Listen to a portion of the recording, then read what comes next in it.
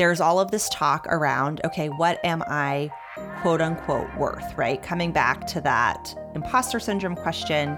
Unfortunately, there are a lot of thought leaders out there, and I people may at me for this, but there are a lot of thought leaders out there who they're not encouraging people to do the practical exercises that we've talked about. And then on top of that, charging what they're worth, the subtext of that is charge really high. That is not always appropriate. So that's why this third part of the pricing pillar is about being honest with yourself about what your experience is.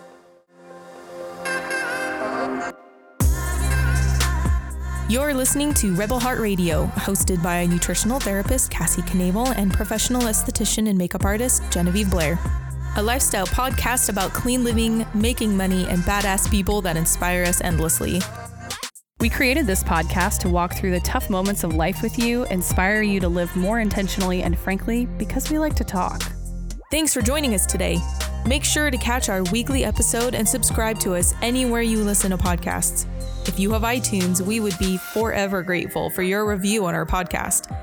Let's get to our latest episode. The materials and content within this podcast are for general information and educational purposes only and are not to be considered a substitute for professional medical advice, diagnosis, or treatment. Today's episode is sponsored by Amy from Rebel Nutrition. You can catch her in episode 104.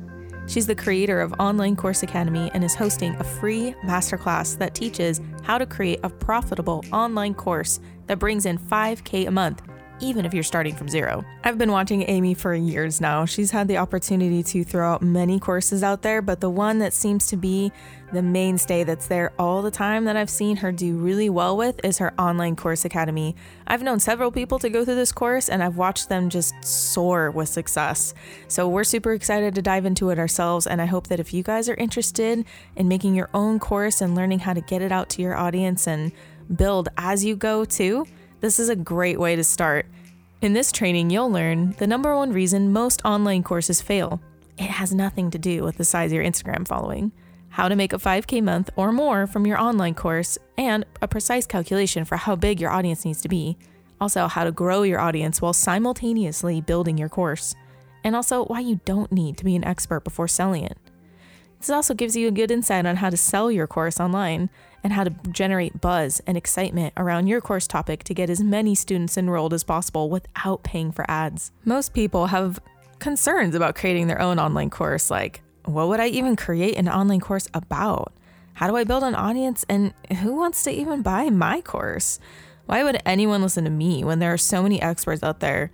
How would I launch or even market this to a tiny audience? Would anyone even buy? What about all the tech stuff? Videos, worksheets, audio lessons? Oh, the overwhelm. And what about the logistics? Coming up with content, deciding which information to share, and can courses really create enough income for me to live off of? You know, OCA will walk you through every single one of these fears step by step using video, audio, and done-for-you email scripts, and even design templates to make your slides and other supplemental course materials to make sure your students get results. If you want to join, text Online Course Academy, one word, no spaces, to 44222. Again, text Online Course Academy, one word, no spaces, to 44222. where you'll receive a link to join the free training. We'll also link to the sign-up page in the show notes.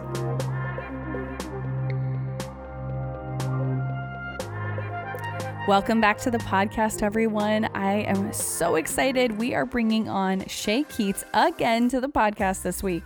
She was on the podcast recently on episode 101 on how to level up your business with the help of a strategic coach. I highly recommend checking out episode 101 if you haven't yet. And this week on the podcast, we are talking about pricing your services as an entrepreneur, or pricing your projects as an entrepreneur. And this is something I know many of you in the business space struggle with. It's something I really struggled with when I launched my clinical nutrition practice years ago. And it's something that we get a lot of questions about when it comes to business on the podcast. And so we did a couple episode arc on lessons from our service-based business. And we got several listener questions on how to price price our services. And so this is our follow-up. We're really excited to bring Shea on for this conversation. She and I often have a pretty heated conversation about undercharging or overcharging in your services and finding that really nice sweet spot of pricing when it comes to what you have to offer and the value that you bring.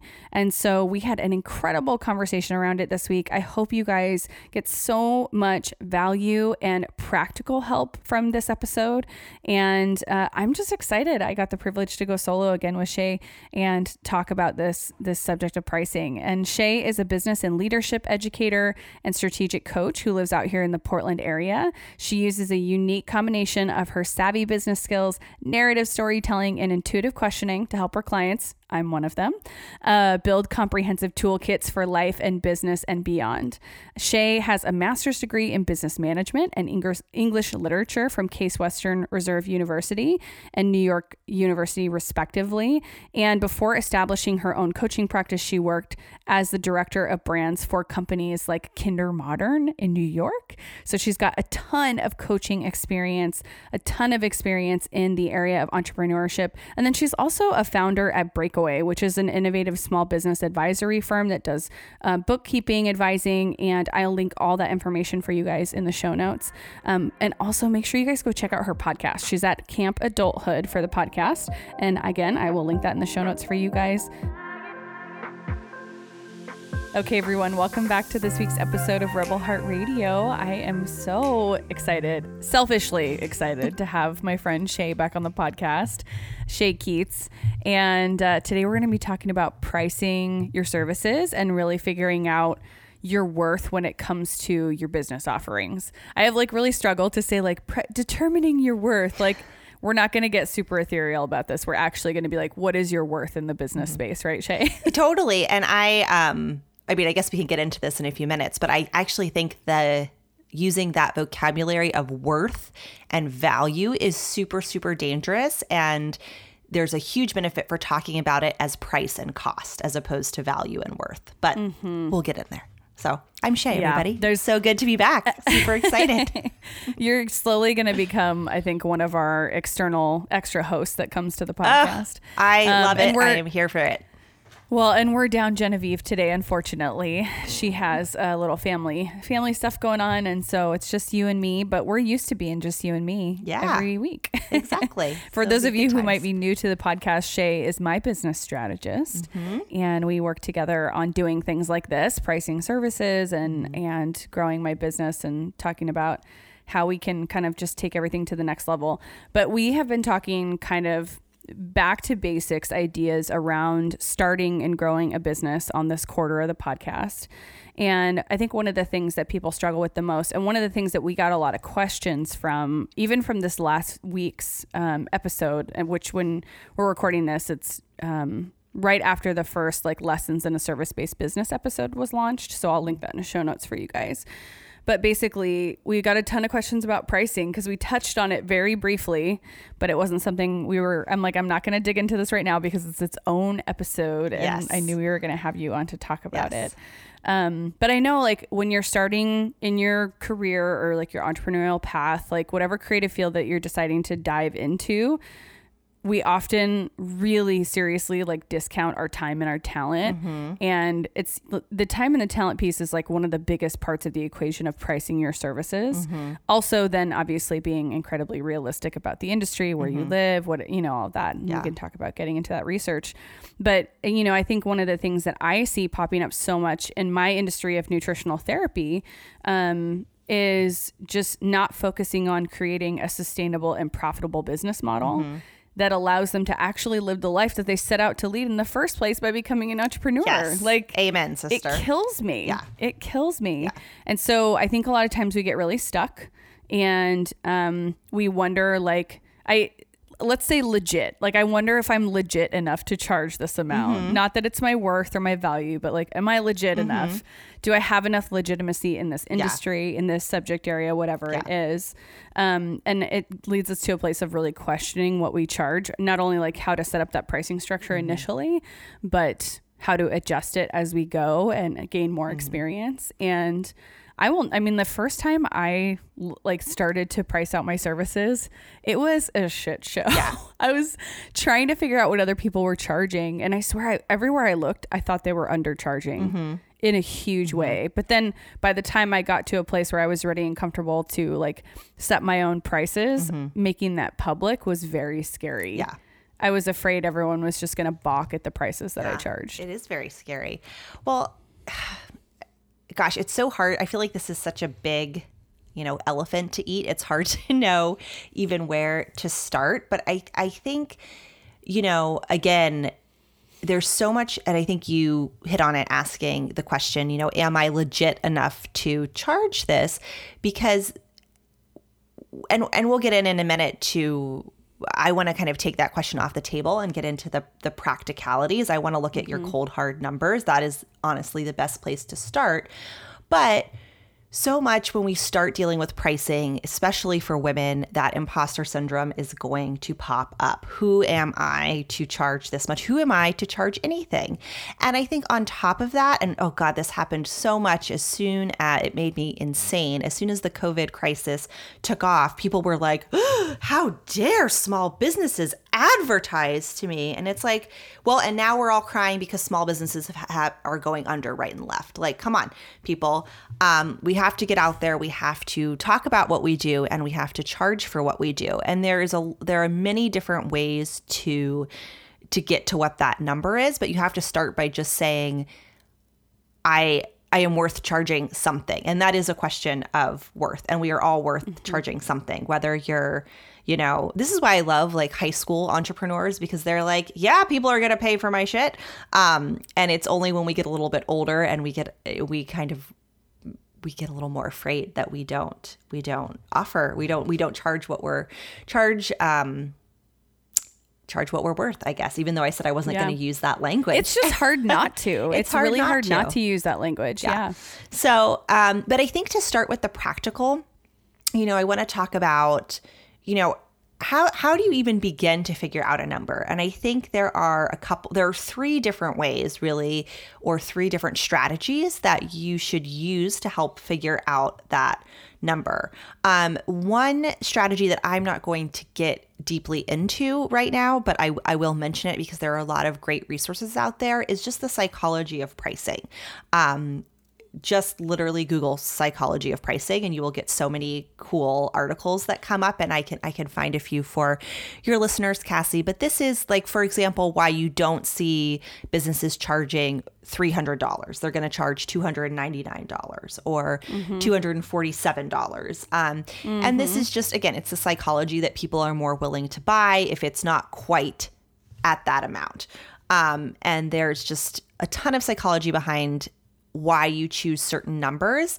And it's great. And all that information is out there. I tell people to not get overly caught up in this because it can make you a little bit crazy. If you're interested in it, great. I mean, Cassie and I were in a mastermind last year.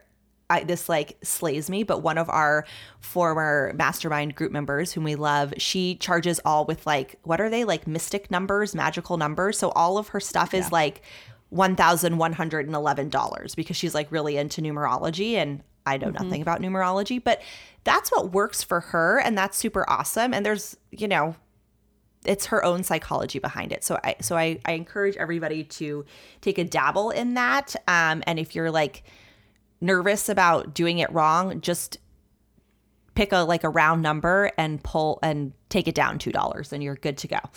Odd numbers go over better as well. But so that's the first thing you need to do. The second thing you need to do is look at two different things, one in your business and one in your life. The first is your base operating expenses. So you want to sit down and you want to make a list of everything that you spend money on every month for your business. And I encourage people, I think sometimes there's, again, and I know you guys have talked about this on the podcast before, there's a lot of shame around money. So we don't want to either be honest about what we are spending or what we're not spending. But this is not the time to get weird about that or to feel shameful about that, this is the time to get really honest, because this is going to help you determine how much money you want to make and how much money you need to make to sustain your business. If you're running an online business, your base operating expenses are probably going to be pretty low.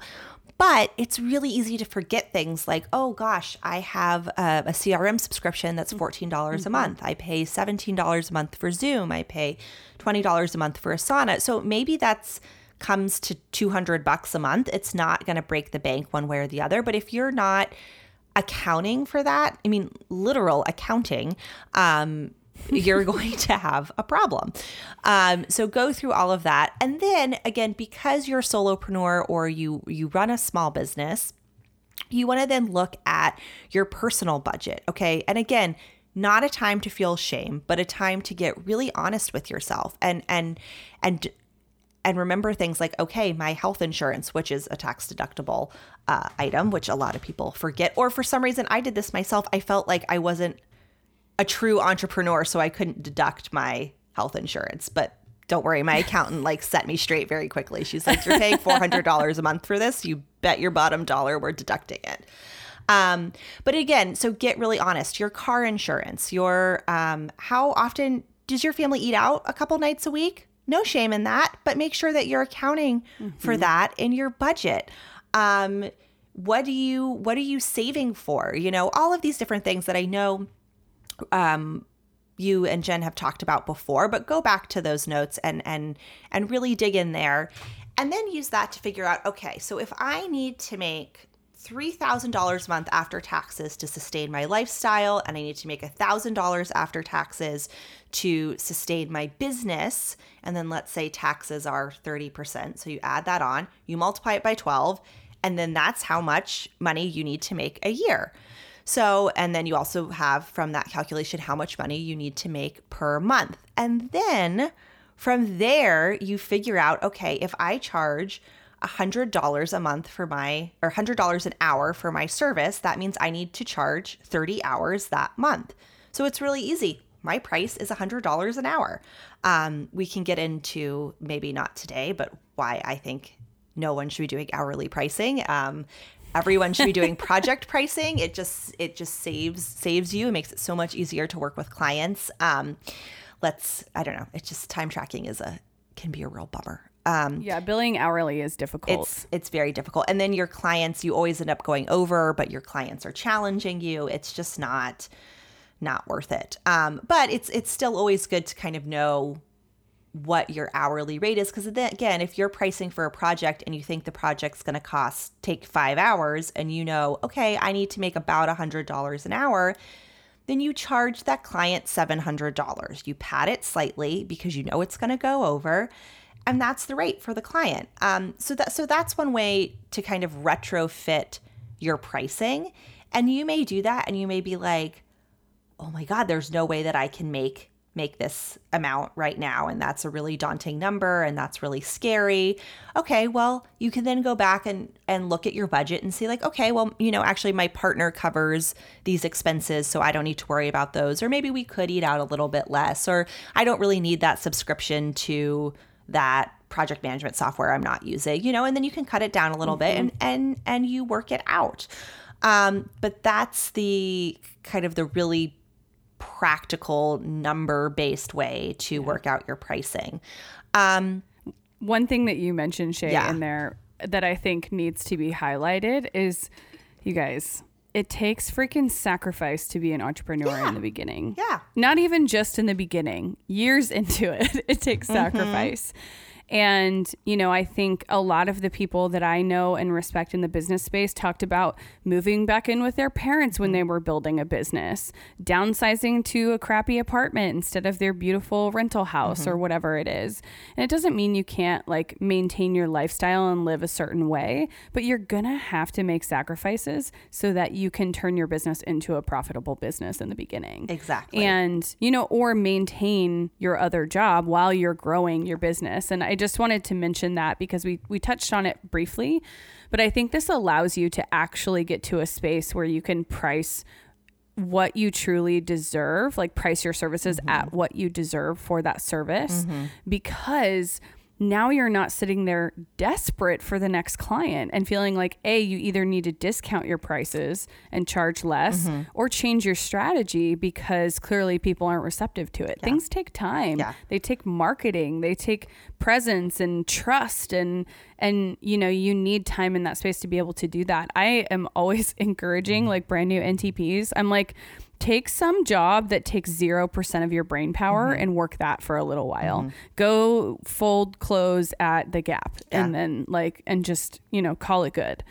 Or work at Lululemon where they like pay you to do some career development, which is pretty cool. Like things like that. So I just wanted to mention that because I think that goes unsaid way too much. And you guys, I worked in my restaurant job until I was matching my salary fully for 6 months. Like I was making what I was making from the restaurant in my nutrition practice for 6 months before I quit that. I was exhausted, but you best believe I knew I was paying my bills. Like exactly. I just couldn't put myself into that position. And I think too, so often when we hear these stories of this kind of hustle from entrepreneurs, it can feel really like, oh my God, I could never do that. Like I'm stressed out. Like I feel burnt out just thinking about it. But when you're really sure on what that goal is, like Cassie, I'm sure you didn't mind working that job. You know, I worked as a nanny for 7 years to save money so that because I knew I wanted to be an entrepreneur. Did I want to be wiping kids' butts when I was 32 years old? No. That weren't your own. That weren't my own. Exactly. I mean, okay, I shouldn't say that. I'm like, dear at 32, sweet, I was definitely wiping a butt. I know. My dear sweet little guy that I nannied for so long was way past the butt wiping stage at that point, but I did have to wipe his butt many times. Anyway, enough of that. But you know, you do things, but you find, you know that you're working towards a goal. And also, again, like, there are a lot of side hustles out there that are not terrible. Like I loved being a nanny. I love working with kids. I loved working in the restaurant industry. And I mean, for years, it was not my side hustle. It was my main income. Totally. But guess what? It was a part-time job that was paying me like all of my other friends who are in corporate America. It was pretty amazing. After graduating from college, I had so many people be like, why are you going back in the restaurant industry? And I'm like, try to tell me that you can get another job that's going to pay you better than cash out the door all the time. And I could leave it there. I left it at work and it was so nice. So anyways, I think finding something that, you know, maybe it's outside of the industry that you work in now. Maybe you're trying to pivot and start a business in the industry you work in now. Maybe it makes sense for you to stay in your current job. Who knows? But Totally. Well, I was also just say it's so good for your brain to have that space too. You know, that's not, you know, when I made that transition to entrepreneuring 24/7, that in itself was a huge adjustment. And sometimes I was like, God, I wish I could go wipe some butts right now, you know? Right. So, I mean, we don't think about how much mental energy it takes to literally create something from the ground up. It's a lot of work. It's physical work. It's a lot of mental work. And it takes you like being in tip-top shape mentally, you know? And so, and the other thing I'll add there too is, you know, that period of time was really hard. And I'm no stranger to hard work and it was still really hard. But you call it temporary. You know, I was like, I'm going to do this for 6 months. And, you know, obviously if I'm not continuing to be profitable at that 6 month mark, then I need to reevaluate what I'm doing or how I'm doing it or whatever. But you just adjust as you go, you know? Exactly. So, and I think I won't go too much into depth on this right now, but I have a very similar exercise and I have a blog post about it. You know, when people ask, how much money do I need to save to quit my job to pursue whatever it may be, grad school or a side hustle full time as an entrepreneur now or whatnot. And it's a very similar exercise, but I say, I haven't seen anybody do it. I mean, you can do it with less, but if you don't have 10 grand in the bank, it's going to be a hard slog. If you're not working that second job. So I will send you the link to that, Cassie, if you want to share it, but it's a helpful discussion as well. I'll throw that in the show notes for everybody. And I think just even thinking about that number at the 10 grand and then you kind of breaking down earlier, like, needing to make 3 grand, like that's pretty common for a lot of people, like needing to make 3 grand to pay their bills and live and eat food. Yeah, exactly. And, you know, I think I think a good rule of thumb is like 3 months of expenses saved up in your business. I love that. And I would argue in your business and in your personal life. So, I mean, there needs to be a pretty good pad there. And that's me speaking from making that mistake myself and then relearning it and then not making it again. Totally. I think, you know, as far as those expenses go in your business, like they need to be covered and you need to not have to worry about like how much you're paying yourself into your personal account based on that. There's so many nuances there. Yeah. Exactly. Don't do what I did. That's basically no, I hear you. This is my advice to you today. I hear you. It's definitely, I make jokes about creative accounting. Not that I'm like doing any embezzling or anything, but you definitely, I mean, I played the credit card game, right? Where you're like, okay, I'm going to switch this balance over here to this one that's got no interest, but then I got to pay this. And I'm not saying that that's right or that you should be doing that, but we all, you know, you do what you have to do to make it work over time. And again, a whole other discussion. But the other kind of third pillar of pricing that I want to talk about is, again, getting real and getting honest with yourself about what your experience is. So I've worked with people I wouldn't say I've done executive coaching, but let's say from people right out of college and up until their 40s. So we're looking at early career, mid-career, and then probably, you know, as you're about to make that launch into the last third of your career. And when people make the switch to entrepreneurism, there's all of this talk around, okay, what am I quote unquote worth, right? Coming back to that imposter syndrome question. Unfortunately, there are a lot of thought leaders out there, and people may at me for this, but there are a lot of thought leaders out there who are encouraging people to charge what they're worth, right? But which is totally valid. And however, they're not encouraging people to do the practical exercise that we've talked about. And then on top of that, charging what they're worth, the subtext of that is charge really high. That is not always appropriate. And so that's why this third part of the pricing pillar is about being honest with yourself about what your experience is. If you are your first year out of college and you want to start your own graphic design business, I'm not saying that you have to undercharge. You should still do those exercises, but girl, do not charge $150 an hour. You're not worth it. I'm sorry, just to like get really real with you. And this is someone who has worked and managed graphic designers for a decade. Like, you're not. You just do not have the experience yet. But you know what? Don't go on Upwork or whatever it's called and charge $5 an hour. That's also price gouging and is not cool. You need to do the exercises and charge, $25 to $40 an hour is completely appropriate for someone at that stage in their career. Now, then I have the opposite thing happen. People who have 10 to 20 years of job experience and they're like, I'm starting this new business. And because I'm maybe slightly new in this field or slightly new to entrepreneurism, they come and they say, I'm charging $30 an hour. And I'm like, no, you have a master's degree. You have 20 years of work experience. You have done all of this stuff. You need to be charging probably close to equivalent what you would have been charging in your other industry.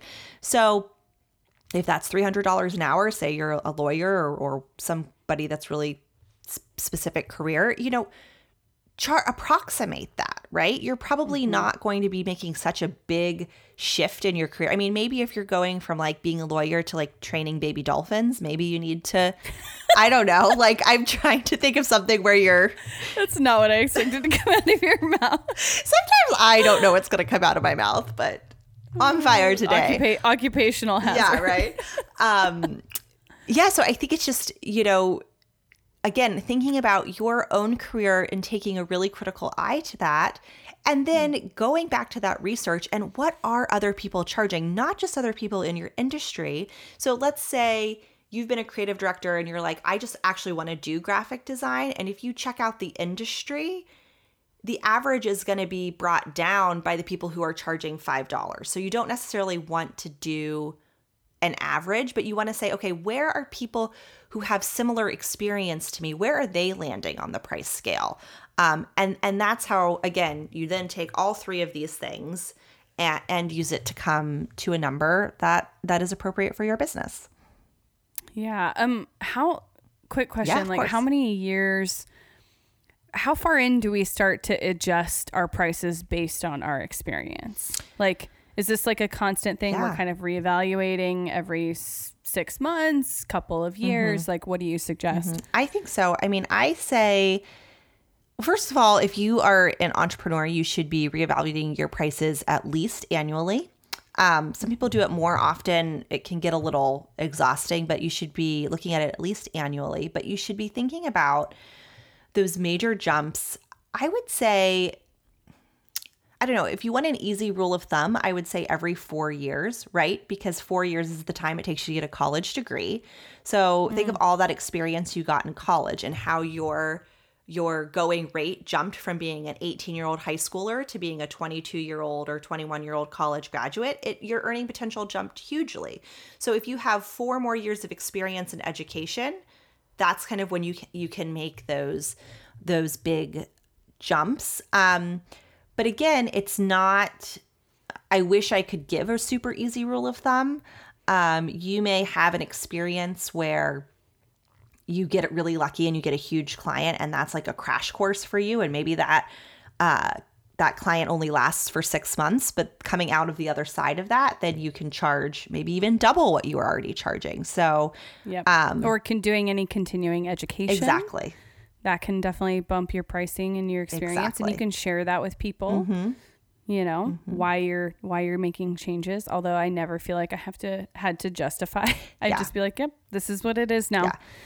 And so I talk about that a lot with my clients. I have a course for boutique fitness studio owners, and I talk with them a lot about that because, oh man, they like freak out, every single one of them every year, because it's the standard in the industry that you're going to bump your prices at the end of the year. And people either refuse to do it, so they're still operating on the same prices they had a decade ago when they opened, or they bump it so much they lose clients, or they do it in a way where they're not communicating it effectively to clients.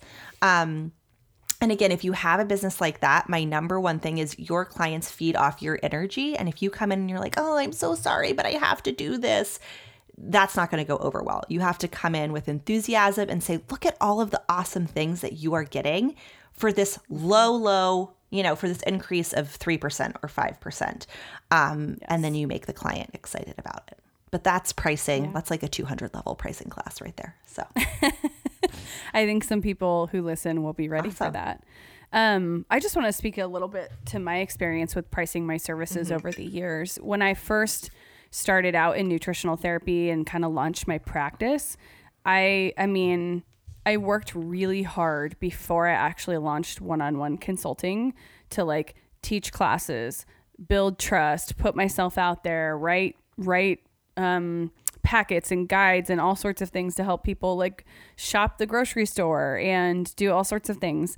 And through that process, it wasn't that long. It was like 3 months that I worked on that. I just was heavy. I was in school. I knew I couldn't see one-on-one clients as a certified practitioner until I was done. Yeah. But I was ready to start sharing this information because it was burning in me, which is, when that information, when that burns for you, when it lights you up, like you have to share it. And, social media was a thing back then, but man, it was not. I mean, I would have been doing all of this stuff on Instagram if that were the case. But it just wasn't. And so much of that was building that local piece. But as I did that, I got to see, what other people were charging in the nutritional therapy space. When I was pricing my own services, I literally was scouring other people's prices and looking at what they were offering. And the thing that I felt across the board was like, when you put an hour, someone's butt is in your chair, in your office, or on the phone with you for an hour, you are putting in another 2 hours of work for that client. Yes, thank you for saying that.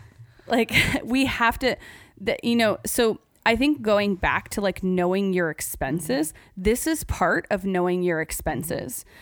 It's going to take some time initially for you to figure out how long it's going to take you to work on a client file, to prep before they're with you. And this goes to be like, if you're in the design industry, if you're a consultant, if you are doing, like this for Jen with like skincare consultations. She has prep to do beforehand.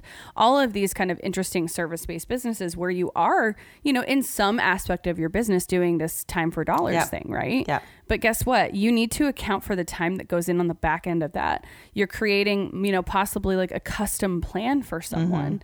And it's not just them being in your office or on the phone with you. And that's something I really learned the hard way. You know, I was charging for like an hour of work, but it was 3 hours of work in one appointment. And the first iteration of me upping my prices was I actually literally like tripled my prices almost right away. Yeah, and you know, I told those initial people, I was like, I've grandfathered you in. You can be in this space for 6 months. And then after that, we're done with this. And you know, I just called them kind of like my beta clients. I backpedaled and I was like, you guys are my beta clients. Yeah. Which guess what? It's your business. Ones. You can do that. Yeah. I mean, but I learned the hard way just how much time. And now the other piece of it too is as your experience increases, you can charge more, but also it will take you less time to prep for each appointment because you've got so much experience. But you know, I just want to speak to the folks who are in health and wellness, like in nutritional therapy, because I know you guys listen to this podcast. You need to really dig in and start to charge more of a project-based price than an hourly-based price, like Shea was mentioning before. You know, think of each client as a project and something that you are working to really create a full picture of health. It's going to take more of you than you think it's going to. And you need to charge to a place where that person is valuing that experience. Exactly. Because this is, I mean, so much different. Like when you're doing graphic design for a client, you know, it's like they're part of the process. They get the design, like it's, you know, they have their logo, they have their branding. Maybe you did their website, whatever it is, like you have that stuff. It's done. It's great. But with a client who's working on their health, like they have to be invested in that process. And if they are not paying enough, you guys, they will not be invested. Like it needs to hurt a little bit, hurt their paycheck, like hurt their bottom line a little bit, because they need to be paying attention and invested. And if it doesn't cost very much, they're not going to show up. So I have to say that for our wellness. And I've been on the payment side of that thing.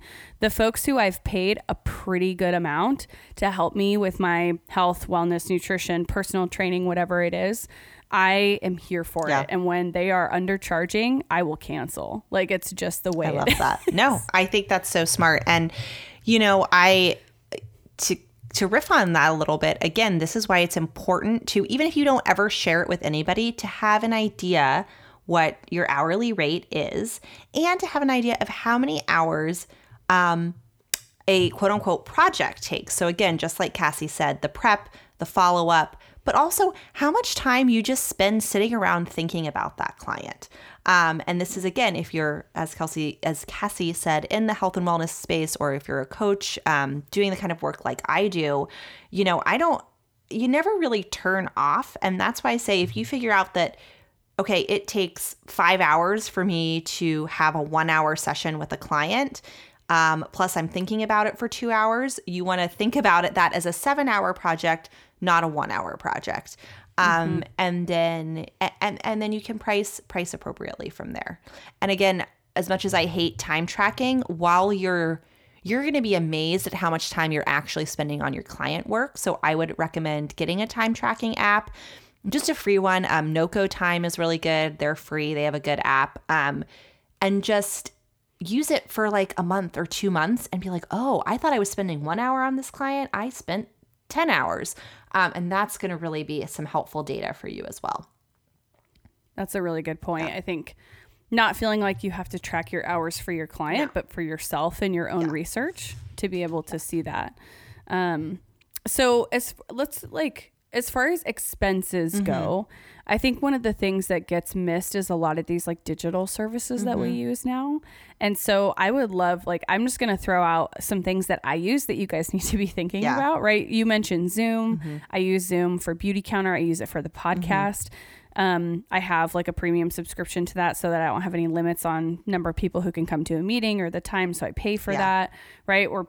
I pay for accounting software. I pay for, oh my goodness, email service with Flowdesk. I pay for Canva. I pay for, I mean, like the list goes on and on, those little things, and they really add up.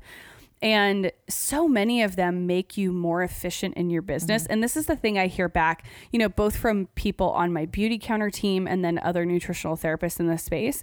They're always trying to DIY shit instead of just paying the $10 a month for the service that's going to make their life so much easier. You guys, it is worth your time. Use all those services, but make sure you're including them in your expenses. And I see a lot of people missing things like shipping and meals and like networking costs and things like that. So much of what we do as entrepreneurs in a social setting can actually be written off. So I would one of the things you can do to really get your expenses dialed in a certain area is working with a tax strategist in that particular industry who knows your industry, because they're going to be able to tell you. The other thing you can do is I would just meet or, pick someone's brain of someone who's in your industry, maybe a mentor or someone that you really look up to, and just say, hey, what are the expenses that you track in your business? Would you be willing to share that with me? Because go ask someone who's been in it for a while and are seeing a lot more expenses than you're even able to see. Exactly. And again, if you are working with a bookkeeper or an accountant or a financial strategist of some kind who is worth their salt, they're going to be asking you these questions. And let me tell you, if they are not asking you these questions, if you're not walking away from every meeting with them being like, oh my God, they're so smart and I never would have even thought of that, they're not worth your money, And it was, I was talking with a client of mine this morning and we were talking about outsourcing her bookkeeping, and it's a big jump, I think, to make that leap. And again, here's where imposter syndrome comes in. She's like, well, do I deserve to have a bookkeeper? I'm like, well, girlfriend, you do, because we spend every call that we have, we spend time being like, she doesn't have enough time to spend with her family. She doesn't have enough time to spend developing her business. I'm like, what are, again, getting up on my soapbox, but the first thing an entrepreneur can take off their plate that takes a lot of time for them and is a pain in the butt is bookkeeping. The second thing they can do is find somebody to help with their marketing. There's all of these ways, again, that you can outsource. And I think when we come back to again, looking at those operating expenses, and this is why I don't use the word budget when I was talking about that. I like to use the word audit, because I think, you're auditing your business expenses, you're auditing your personal expenses, and then do not forget to audit your time, because that's another huge resource. What are you spending too much time on and not getting paid for? And where then, again, go back to that budget and you're like, you know what? I could afford $300 a month to work with a bookkeeper. Or you know what? I could outsource to a VA my posting on Instagram. I could afford this. Okay, maybe that means we're only going to, I'm going to cut something else, or I'm going to have to get another client. And again, I always like to look at it at a place from abundance, as opposed to thinking about what you can cut. How much extra work do you have to bring in? And if it's one extra client, you can do it. That's not a big deal. It's one client usually to cover this. So again, looking at, and Cassie, you spoke to this earlier, we get to this point where we're like, oh my gosh, we don't want, we're not living the lives that we wanted to live when we dreamed of being an entrepreneur. Well, get back to what that life is that you want to live and make it happen. And you probably have to outsource some stuff. Yeah. And it takes, I'm in that place right now, right? Where it takes some course correction. And finally realizing that you do have space in your budget to pay for certain things. On the subject of outsourcing, really quick, it's definitely a tangent for us here, but I will say, when you get to that place where you are too busy for what you have on your plate, it's too much, it feels overwhelming. Maybe business is successful in a really good way, right? It's probably time to ratchet your prices up. So I'm going to say that. Yep, I love that. And B, the thing I didn't realize is that, yes, I could outsource things in my business, or I could outsource things in my personal life so I could spend more time on my business if I wanted to do that, or have that time that I am with my family freed up to just be with my family and not have to worry about personal stuff. So one of the first things we did to outsource was actually hire a house cleaner. Amen. Me too. I want to put that out there. And it's so much more affordable than you think it is. Like I just, and it takes something in such a big way off of my plate. And I work at my house. Like I live in my office. My office is my house. Yes. And so I need this space to be taken care of, and I need to not be the person who has to do that all the time. So that's been a big lifesaver in business for me personally. And then also, in my marriage, really, if I'm being honest. Yes. Because we're not nitpicking about stuff. But that was one of the first things, my husband, Josh, he was like, I need you to outsource something. We got to figure out what it is. And we both went to the place of business initially.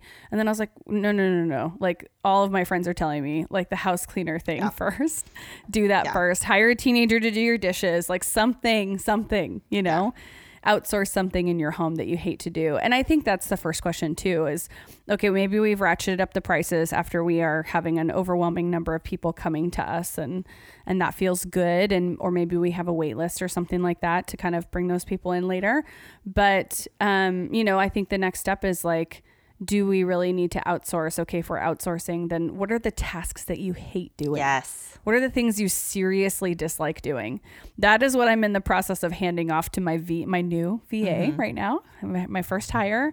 I've worked with an assistant. I've worked with a virtual assistant one other time, but it was just on a project and it was not a great experience. And so I'm very excited for this one. So I will keep you guys up to date on the outsourcing that is happening right now. I cannot wait to hear about it personally. And I'll have to be really nice because she's also a podcast listener. No.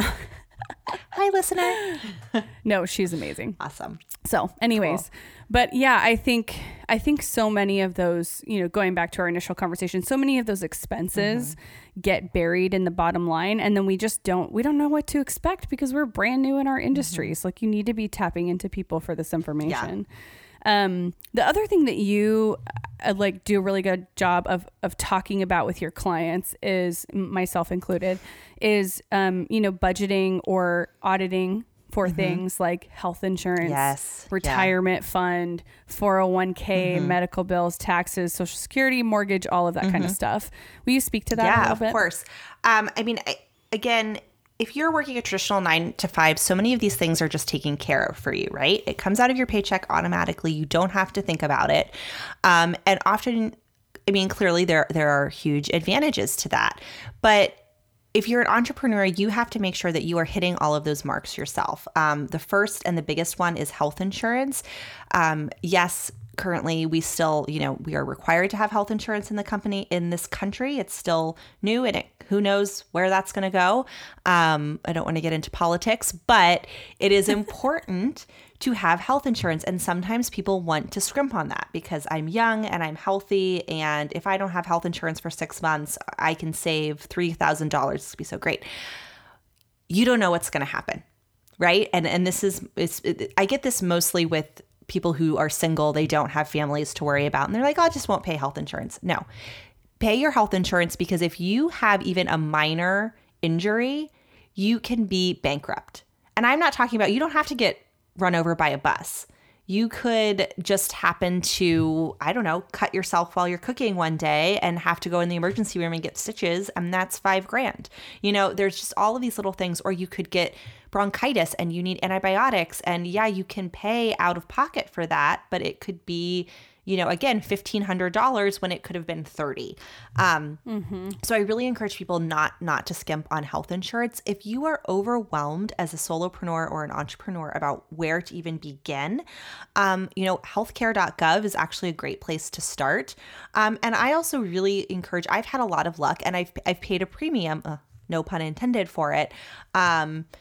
But I like really strong regional insurance providers. So when I was on the East Coast, I used Oscar, which I wouldn't use now, but at the time they were very good. They had a really great program. They had really great telehealth. And on the West Coast, I used Kaiser because they fit really well with the lifestyle and the needs that I have. But again, you pay a little more for that. But the reason I recommend those, and I mention those here, is those are ones that you don't have to go through all the rigmarole. You can just go to Kaiser.com and say, I want a coverage. And they'll be like, great, here's the deal. So that's really good. And again, navigating health insurance could be a whole podcast in and of itself. You want to think about your other kind of personal insurance. Make sure you have your car insurance, your rental insurance, your life insurance. I just thought life insurance would be really expensive. It's not. It's definitely not well worth it. I have a great rep here in Portland if anyone's interested. There's just so many really good ways that you can make sure that you're going to be safe. Another thing that you want to do is always make sure that you are saving money out of what you're earning for taxes. You do not want to get screwed over when tax season comes. If you have a very, let's say fearful accountant, they may tell you to save up to 50%. That's probably a little much, but anywhere from 10 to 30% generally fits the bill. I tend to save, again, and you should be doing cash flow projections. So if you know that you're going to be making 80 grand this year and you don't have a lot of business expenses, you'll want to save a little bit more than if you're like, I'm going to make $25,000 this year and it's my first year in business, so I'm pouring a ton of money into the business. Well, it's probably going to be a wash for you tax-wise. So just kind of things to think about. Again, worth paying for an hour of a tax strategist's time to get that advice so you know what assets are actually liquid and which assets are not. Please, please, please, please, please save for retirement. Roth IRAs are really great for solopreneurs in particular, but there are a lot of options out there. There are a lot of new ways to save and new ways to invest that I have just been blown away by.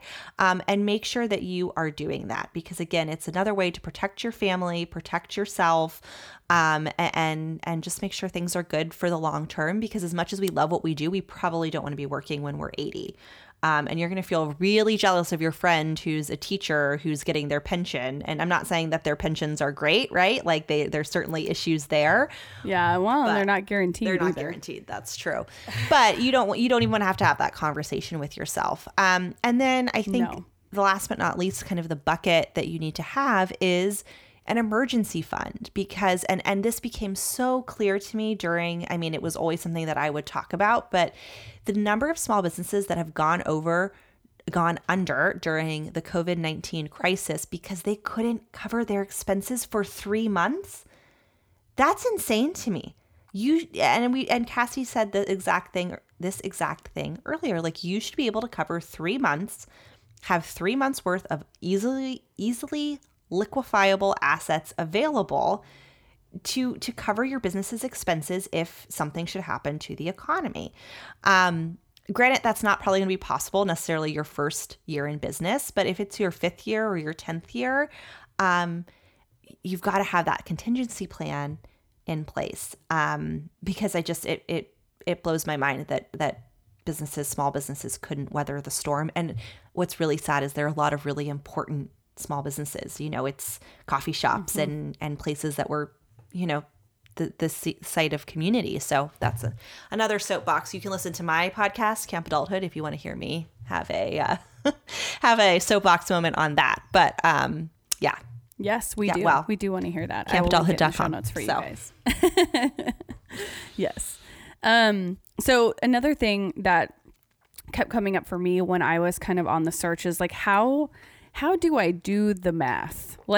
This is, you talked about kind of these 3 different strategies for figuring out your pricing. And I think that's general and wonderful. And I like the retrofitting your prices based on what you want to be earning. That's, I think, a really good place to start. But you guys, there are pricing guides for the industry that you work in all over the place. Like search pricing guide for graphic designers, freelance graphic designers, pricing guide for nutritionists or freelance nutritionists or whatever. You will find things. I will say Jenna Kutcher has a really nice guide to pricing that I have referred to quite a few times, and it's for creative entrepreneurs. period. And she has there's actual math in this profitable pricing guide that she gives. So I recommend checking that out if you want to actually get in the nitty gritty and do the math. Do you have any resources that you like for that? If you are a boutique fitness studio owner, I have one that is part of our course that we actually just finished. And my my colleague that is doing that course with me, like, she freaked out because she was like, Shea, I did Excel by myself. And I was like, good for you, Emily. Good job. But so if you're in that industry, reach out to me and I can get you some resources. But, I actually will say that I don't have any resources off the top of my head besides that one. Yeah. But again, if you are working with a bookkeeper or working with a coach, this is something they should be able to very quickly create for you, a plug and play spreadsheet where you put in how much money you want to make, and it will spit out what you need to charge to make that much money. And you just do that. Again, you plug, and then it's magical about that. So now I'm thinking maybe I need to create one of these, but anyway. I'm not trying to create more work for you. This is how it happens on the podcast, you guys. We make projects for people to do. I love a project. But I like that pricing guide from Jenna Kutcher. I think it's a good place to start. And you could even start there and run that past your coach or tax strategist or, someone you're working with in bookkeeping, whatever it is.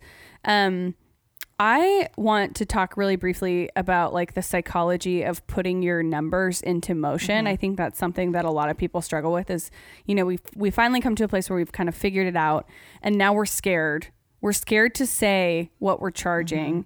And I think one of the reasons is we're afraid of pushback. We're afraid of pushback and then having to justify our prices. And we actually have a listener question to that effect, and I'm going to throw it out there for you right now. But she basically said, like, I'm questioning the prices that I've put into place for my consulting packages. And I think this person works in nutrition. And she said, of course, I began to feel this after I was told how expensive it was by a potential client and that it was all about the money. When I discussed how the breakdown showed a clear value, they weren't impressed. Am I overcharging for what I do? And I think that pushback, that scenario is exactly what a creative entrepreneur is afraid of. Well, I mean, I have many thoughts on this. The first, which I think we talked about last time, is the hot dog costs $2. And I think a lot of times, and just to review that little allegory, is if you were going to buy a hot dog from the hot dog stand and the hot dog guy says, this hot dog costs $2, you will pay $2. You're not going to be like, no, I think that hot dog's worth $1.25. You're going to pay your money, you're going to eat your dog, and it will be fine. Unfortunately, there's a big mental block between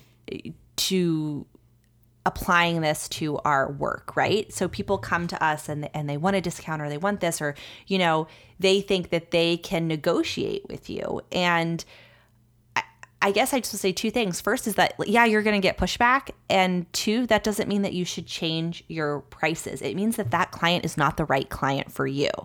Now, Yes, I'm like, right? That's what it means. And that's fine. It doesn't mean that they're a bad person. It doesn't mean that you're charging too much. It just means that it's not the right fit.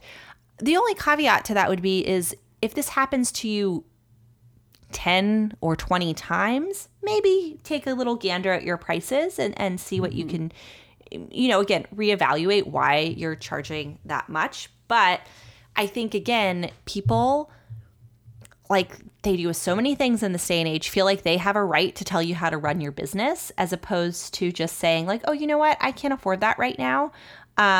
So I'll circle back. Or can you recommend someone who may be in my price range? Like that's how, by the way, you should react if somebody gives you a price that you don't want. And I don't believe in negotiating for service-based products, because you wouldn't negotiate for the hot dog, or you wouldn't negotiate for how much that sweater costs at the Gap. Like, it costs $25. So there you go. It costs what it costs. Yeah. I don't know. Again, just getting back to, like, if someone's questioning you, don't worry about it. You're going to get questions, and that's okay. People have a right to ask questions, but you have a right to charge what you want to charge. And also, I think sometimes you will get into a place where you want to reevaluate your pricing, whether that is to have it go up or go down. And that's fine. If you look at my pricing, it will look to the outsider like I recently dropped my pricing. I didn't drop my pricing because people were coming to me and telling me it was too expensive, but I evaluated my goals and I realized if I change the structure of my pricing, and again, I'm talking about this now just because I think sometimes when people say it's too expensive, it may not be too expensive if you break it down into a monthly payment. It may not be too expensive, again, if you want to go on that deep dive into the psychology of pricing. So I went from charging, people had to pay $2,200 upfront for a 3-month package. And you know what people would do is they would, kind of complain about it, and then I'd give them a discount, and then they would pay it. Then I'd give them another discount because they paid in full, and then I would end up doing way more work than what I was charging them for, and then they would be done at the end of 3 months. So my new package looks a lot less. It's a lot more attainable, right? It's an attainable luxury price. People can budget for that much more easily. And then they're way more likely to continue with me past my 3-month minimum because they're used to paying you monthly. It just, again, becomes part of that base operating expense. Yes. So, I say that because I think, listener, you are probably charging fine and that client is just not a great fit for you. But there's always places, and as entrepreneurs, we should always be examining. So if you look at it and you're like, okay, well, I need to charge this month much, but I could perhaps present it in a different way. And just look at those things again as information and data that you can gather, not as, again, a value judgment against you. And I'm just personally sick of people making entrepreneurs feel bad for charging money for what they're worth, or not what they're worth, but what they're offering. Amen. So, amen. Yeah. I did toward the end. So, in the beginning of my nutrition practice, it was definitely like an hourly rate I was charging.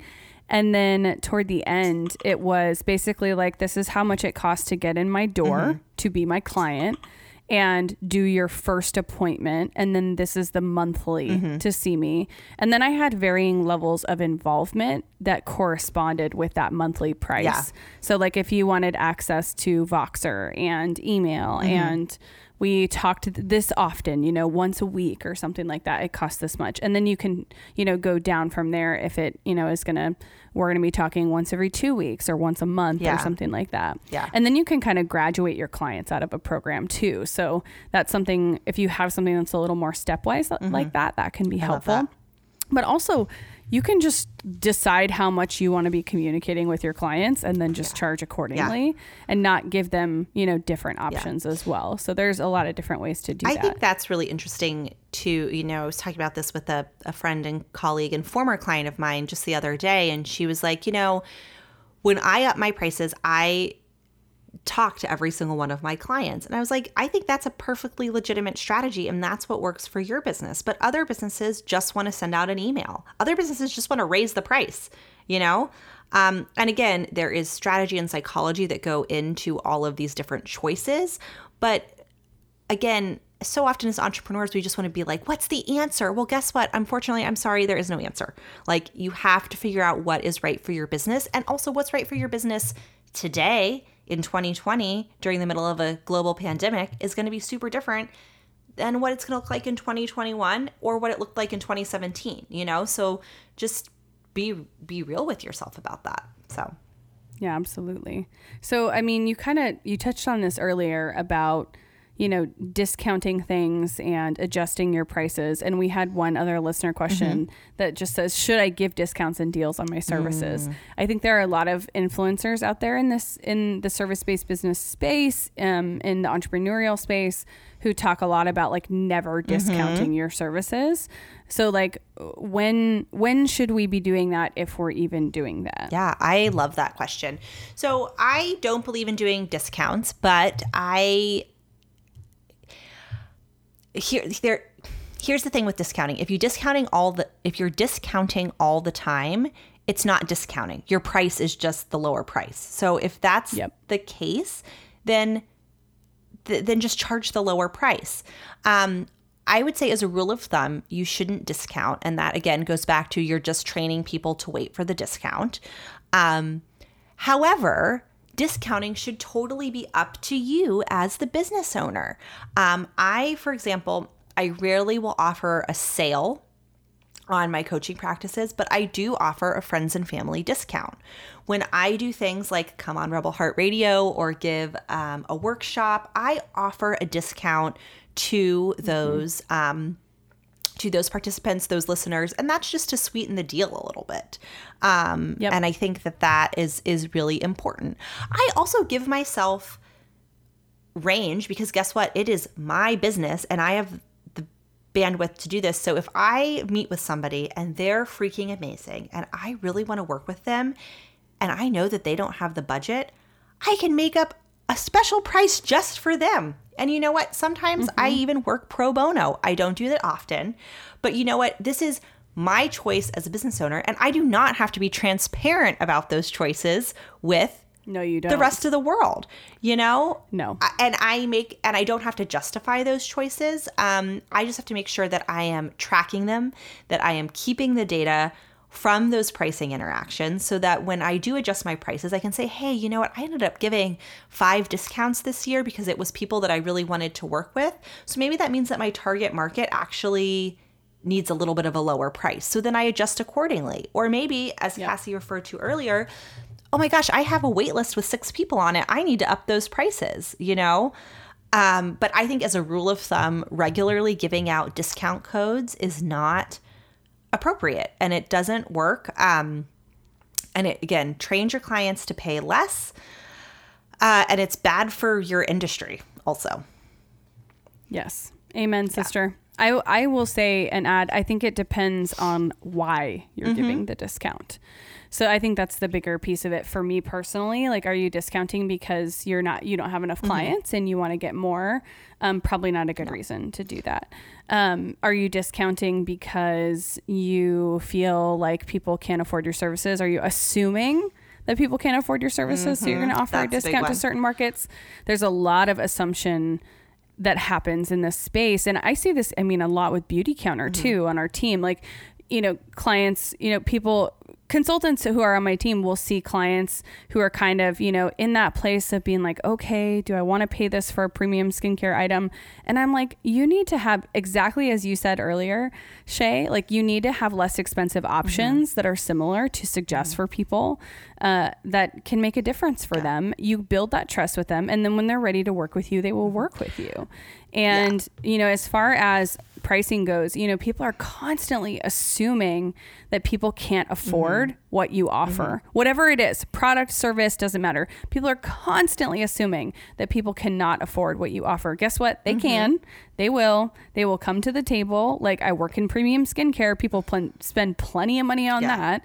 And same goes for like business services and things like that. So I just wanted to put it out there. Like, if I think a really good reason to discount is exactly what Shea did, where you're already in this place of investment and trust with a group of people who are getting to know you and know what to expect from you. Probably will be easier to work with because they have consumed you in bite-sized pieces, maybe on a podcast interview, or they're on your email list, or, what have you. So I think there's there's some interesting psychology of pricing around doing launch pricing as well, where you like only offer things for a certain period of time, which Amy talked about in the podcast a few weeks ago, Amy Tollisred.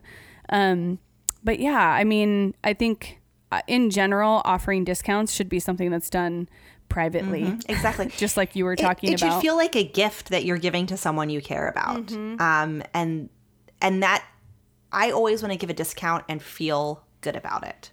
And honestly, it's ironic because at the end of the day, the clients I give discounts to, I usually just love on them so hard that they end up getting like so much extra, but that's on me. I'm not saying anybody else should do that.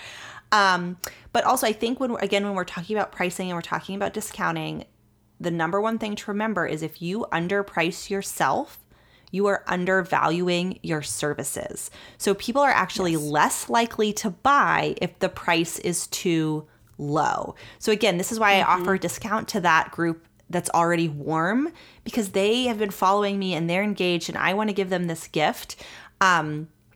But if I'm just saying, okay, my thing costs $500 and I consistently offer $150 off, people will just be like, okay, well, if that only costs that, is it really even worth that much? You know, whereas if you say something $750, people are like, wow, because you are literally putting a dollar value on it, and people understand money. They understand numbers. It's very simple. But yeah, I think that's really interesting. So the last thing that I wanted to kind of touch on is this idea of like constantly assessing and adjusting your prices, and not constantly like you need to change your prices all the time, but revisiting them. And what are the things that make us revisit, and just kind of going back over that, because, you know, we talked about experience, we talked about years in the industry, we talked about continuing education, those sorts of things. But what are some like indications that we know we need to be adjusting our pricing? So I think the indications, we've hit on both of them. First is that if you have a wait list, and if you consistently have a wait list, you should, move your prices up, bump them up so that you can get people off that wait list, refer them to someone else if they can't, afford the higher price. But that is a good indication that there's wiggle room there with your audience.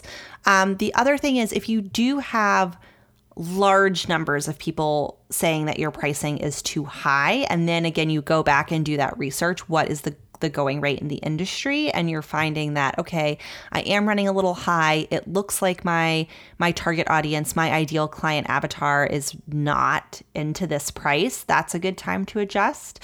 Again, this happens so much for my studio owners, they go out and they do a kick-ass course, and then they come back and now they're an expert on, Pilates for shoulder injuries. At that point, you could immediately bump your price. But I think a good rule of thumb is when you do your yearly planning, so once a year, examine your pricing. This is what went well, this is what didn't, and then adjust accordingly. I love it. Okay. I just wanted to make sure we were super clear on that, because I think that's something that it's going to keep coming up, because we're always assessing and adjusting things. And here's the thing. So, in your first year, you may go up and down and back and forth 15 times, and that's fine because it's your first year in business. But like once you've been in business I really don't even want to give you that first year with your pricing, but I'll give you a first year. But if you've been in business for longer than that, it's time to really just, pick something, evaluate annually, and go from there.